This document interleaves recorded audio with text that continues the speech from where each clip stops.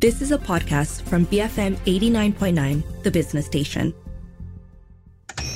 Shall we begin? Expecto Patronum!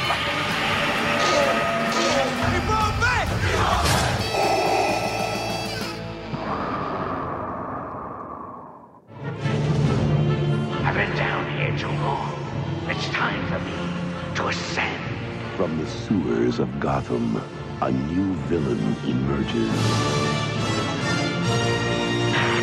From the rooftops of Gotham, the perfect enemy comes to life. I am Catwoman. Hear me roar. And the only one who can save this city is a creature of the night. Above Gotham looms its greatest hero.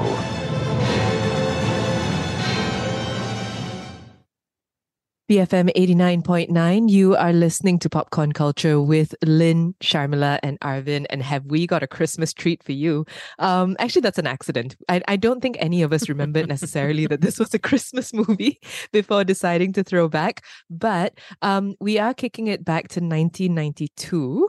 And very excited to talk about Tim Burton's Batman Returns. So there was a lot of internal struggle and remorse and discussion actually about whether it should be Batman or Batman Returns. I am just slightly more inclined to Batman Returns myself, primarily just because of Catwoman and Michelle Pfeiffer. But really, both the movies are such classics. And I'm very excited that we're talking about it because I feel like in the whole Nolanization of the Batman genre, and I'm not saying that that's a bad thing. He did such great things with the films. I feel like people have forgotten the weirdness and the gritty, grimy, but like also genuinely oddness of Tim Burton's Batman, and I really loved revisiting it. I always switch between Batman and Batman Returns. Like I oscillate. Sometimes my favorite is Batman, sometimes my favorite is Batman Returns, depending on the mood, depending on the time of year or when I'm watching it. But I love this movie so much, like so much. I cannot tell you how many times I've seen it. I've seen it so many times as a Batman movie and now as a holiday movie. But it is a product of its time, right? Like it's very likely that if you didn't grow up in the 90s and if you weren't part of the hype, then you don't get why these movies are a big deal compared to Nolan's trilogy and now the Batman, which is completely understandable. I think there's no objective way to review this actually. It's such a 90s fever dream. And most of it is hinged on nostalgia and the kind of like nuclear buzz and hype that surrounded the movie at the time. Out of context, I don't know what this movie is. It's a wild trip, this thing. Well, okay, look, I have a theory that this Batman in particular, both Batman and Batman Returns actually cannot be judged by the same standards as you would apply to the Nolan or to the Batman. It's just very difficult because they don't have plots actually. I mean, let's be frank. If you look at Batman Returns, there is absolutely no plot. It veers wildly from like some biblical inspired child kidnapping plot to like missile penguins to like, it just goes, and then feminism. So it veers wildly. It does not actually have a plot. I think that it has to be viewed as a mood and a vibe more so than a movie where you're actually trying to understand people's motivations, or actually you can understand people's motivations, but you can't really follow the plot as such. I don't think the strength of the film lies in its story. No, and actually it's maybe best watched now in today's world as a bridge between the corny, ultra corny TV show Batman, the Adam West style, but also the generally not taken super seriously comic book vibes of the early Batman comic books. And these films are the product of that, but wanting to capture the weirdness of that genre, but make it actually weirdly serious, and serious in a way that The story is silly. There's so much silliness going on, but it's not nearly as silly as Batman and Robin or Batman Forever. This is early Tim Burton. There's so much pathos to a lot of the story. Penguin is such an unlikable character, but also you empathize with him. There are moments in the film where you're genuinely like, man, what broke you? Like, what must this be like? There's so much to this movie that I love. I love how it looks. I love how it feels. I also just love that it is unabashed in its oddness, even when it comes to beloved characters like Batman and Catwoman. I don't think Tim Burton gets enough credit for the kind of balancing act he did, blending his kind of kooky, weird style with the darkness of like the Batman comics and the source material, right?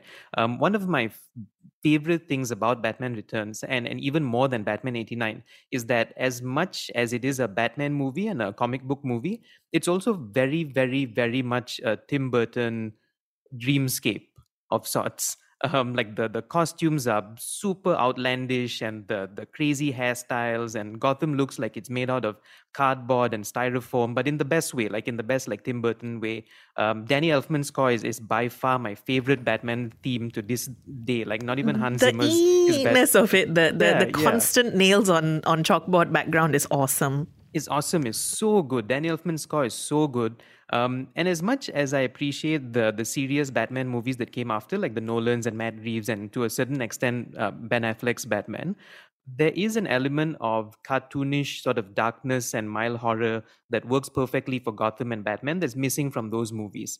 And like these movies set the bar for me in terms of what Batman movies could be, and I sometimes miss that very cool blend of like zany, comical, dark fun from stuff like Batman Returns. There's something to be said, about films being made by people who don't love the source material.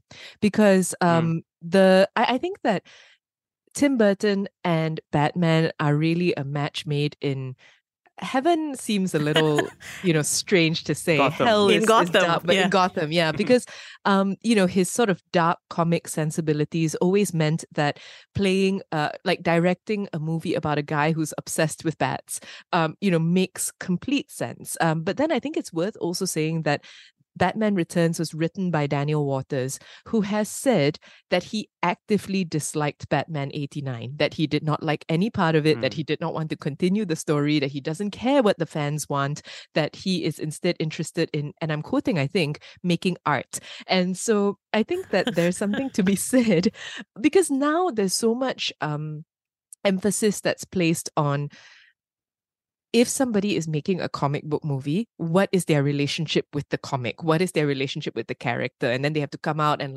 write op-eds and give long articles about how and they just were lie, five. just basically lie. Exactly. And be like, yes, I once saw a Black Widow spider, and you know what that made me think of? Scarlett Johansson. And it just doesn't make sense. But this film is meant as, I think, not a tribute to Batman, but just a film about Batman. Oh, actually, I would argue that it's a film about Catwoman and Penguin, but it's made all the better for it. So in modern times, not only are creators supposed to sort of keep parading this their comic book nerd chops, the other thing that has become the thing to do is to kind of, but this is why the story is continuously relevant. This is the commentary we're making on the world we live in. It's not just a comic book. It is, in fact, existentialism. I mean, Tim Burton doesn't seem to care about that. He's like, actually, there's value in celebrating this, exactly what this is. A man dressed in a bat suit, a woman who fell off a building and apparently turned into a cat. That's okay. None of this makes sense. And actually, you said horror, Arvind, and I think that's quite spot on, right? Because there's so much about this movie that feels like it could belong in a horror film. Like Penguin, sometimes, with the black goo leaking out of his nose and face, objectively is difficult to look at. He's straight up a horror movie character. But even Catwoman, who is supposed to be your femme fatale, has many scenes where the things she does are kind of gross. Like you feel actively uncomfortable, almost veering on body horror. And I love that about this film. I don't think any of the other Batman movies have managed to achieve or capture the genuine horror that can actually lie at the heart of the Batman story. And it's also so funny, right, that Joel Schumacher takes the blame for quote-unquote ruining Batman with Batman Forever. Too campy, too cheesy, but I think really like people should revisit Batman Returns if you haven't seen it in a while and reassess the situation, because it's easy to lump Batman Returns with Batman 89 and remember it as like a dark and gritty and very serious film, but there's way more camp and cheese in Returns than 89. Penguin is on a giant rubber ducky thing, and he has like Lynn, you mentioned like actual penguins with rocket launchers and goggles on them, like a penguin army, not people dressed as penguins, but a penguin army. And Selina Kyle is doing like one-liners and puns and sexual like innuendo in like the tightest leather suit that has been made for screen. So it's a bizarre movie, and I think it's safe to say that Tim Burton brought back the camp and the silly humor in Batman Returns before Batman Forever ever did, and he just knew how to balance both lah. I was wondering about that, because people tend to quote Poison Ivy and Mr. Freeze a lot, understandably. Yeah. But why isn't anyone saying, I'm hungry, eat floor? Like, that's a weird repartee. It's Some so of the lines are strange. so bad, but so good. Yeah, it's genuinely weird. And I feel like people don't talk about it enough. I really think a lot of people have not rewatched this recently.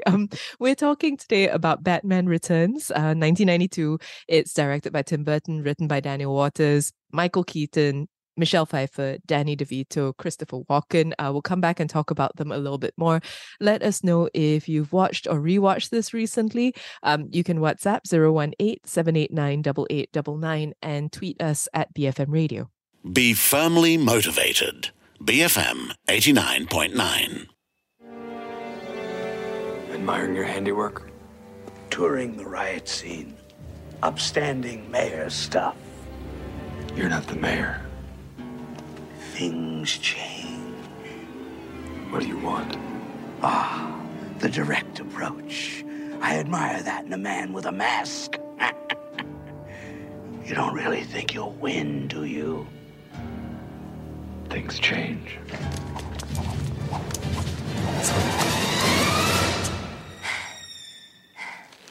Meow. BFM 89.9, you are listening to Popcorn Culture with Lynn, Sharmila and Arvin, and together we're throwing it back to 1992 and Batman Returns, directed by Tim Burton, written by Daniel Waters, starring Michael Keaton as the Bat, Danny DeVito as the Penguin, and Michelle Pfeiffer as Catwoman, and and Christopher Walken as Max Schreck. So I want to talk about the cast. Let's save Michael Keaton for later because I think, we've seen him recently.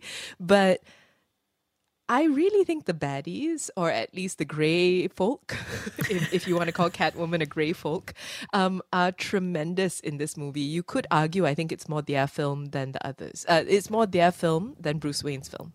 Actually, I was surprised at how much less we saw of Bruce Wayne and Batman compared to Penguin and Catwoman.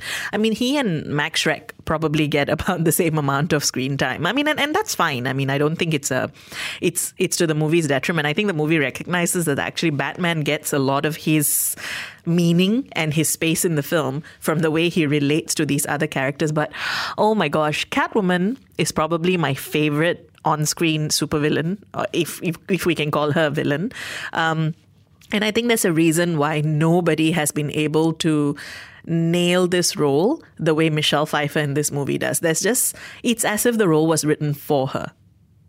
I also think that this movie had the impossible task of replacing Jack Nicholson as the villain, right? Like how do you replace Jack Nicholson as your villain? And the fact that they got Danny DeVito, who was not yet that Danny DeVito at the time, and Michelle Pfeiffer to be villains, and they just gave it their all, and you can see that. It's like the making of videos had Michelle Pfeiffer training to use the whip and then doing her own stunts, and then she did that. The scene where she knocks the heads off the mannequins with the whip was done in one take. Like the first take, she got all of it, and that is just incredible stuff. That is dedication that you don't even have to put into a movie like Batman Returns, right at the time.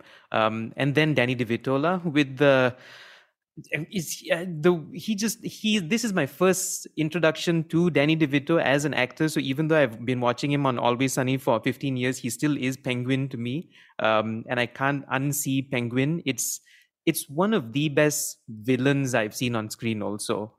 Just that performance and the prosthetics and him as a character, right? It's so frightening, but also so goofy. And so him. It's so him. Like I can't picture anyone else doing what he did for the role.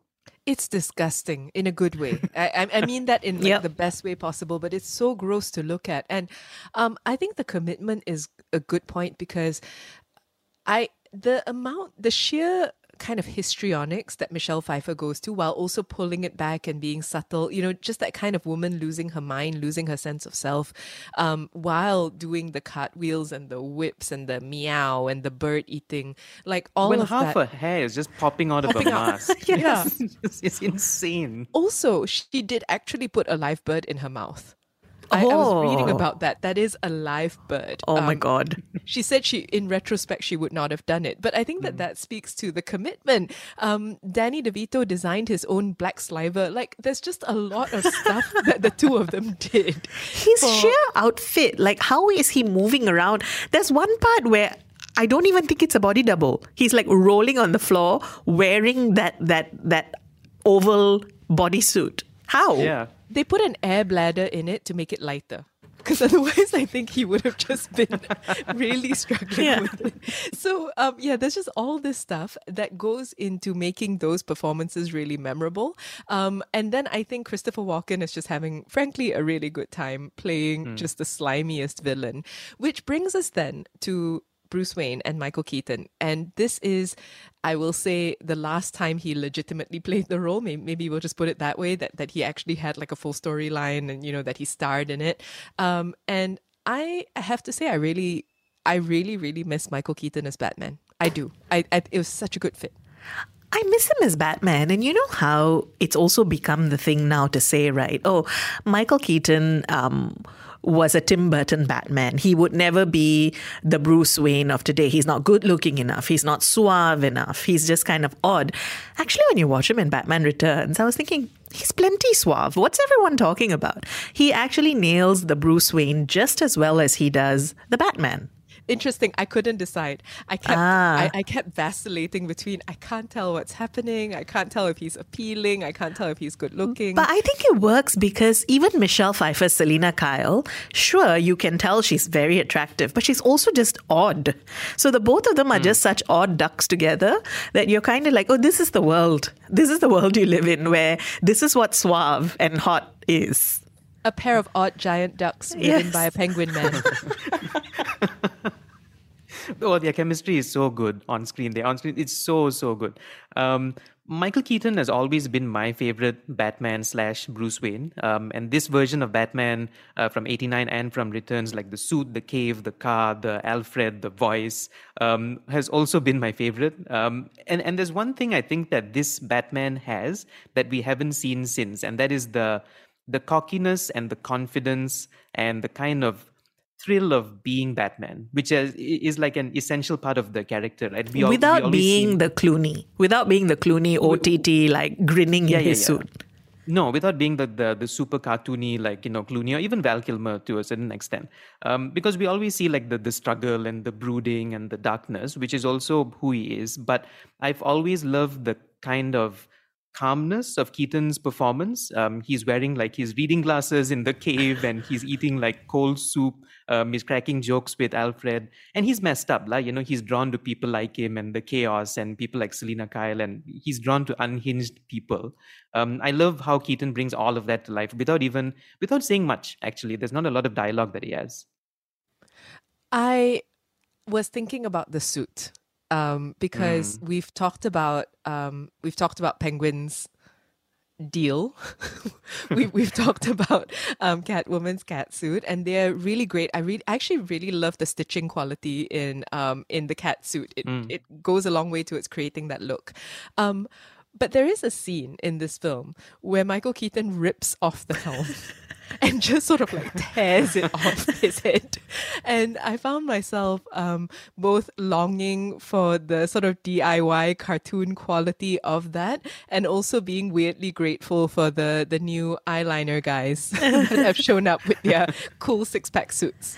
So, you know where the age and the rough around the edge quality actually really shows for this movie is in the action, right? Because when they start fighting or like doing what were probably very cool stunts back in the day, now it just looks like the kind of level you'd get in a made-for-TV movie.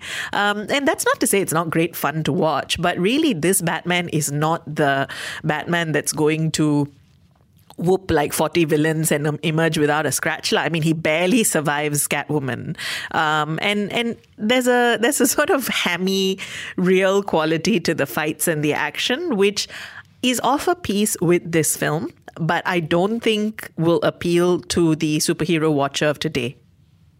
At the same time, right, like sometimes I think about it's amazing how much this movie shaped the Batman mythos and franchise moving forward. And I don't know if the movie gets enough credit for it. Like, it reinvented Penguin. Like, he was a normal guy in the comics. Like, he didn't look like this. He didn't have, like, flippers for hands or, look anything like the Tim Burton creature creation that we saw. Every Catwoman since has tried to capture that like sexy / dangerous vibe that Michelle Pfeiffer made her signature, and it's impossible to do. And then you have Batman the Animated Series, like Kevin Conroy and Mark Hamill as Joker, probably the default standard for anything Batman, premiered months after Batman Returns, right? There's so much in this movie, in every other Batman movie that you can recognize. So I guess like just credit where credit is due, it did a lot of heavy lifting actually. All of which to say, if you have not rewatched it recently or you've never watched it ever, would strongly recommend. But, kind of gird your loins, buckle up. It's a very, very weird ride. We've been talking today about Batman Returns from 1992. Of course, directed by Tim Burton. Let us know your thoughts. I think that's the only way I can think to end the show because it's a weird one. You can WhatsApp 018-789-8899, tweet us at BFM Radio.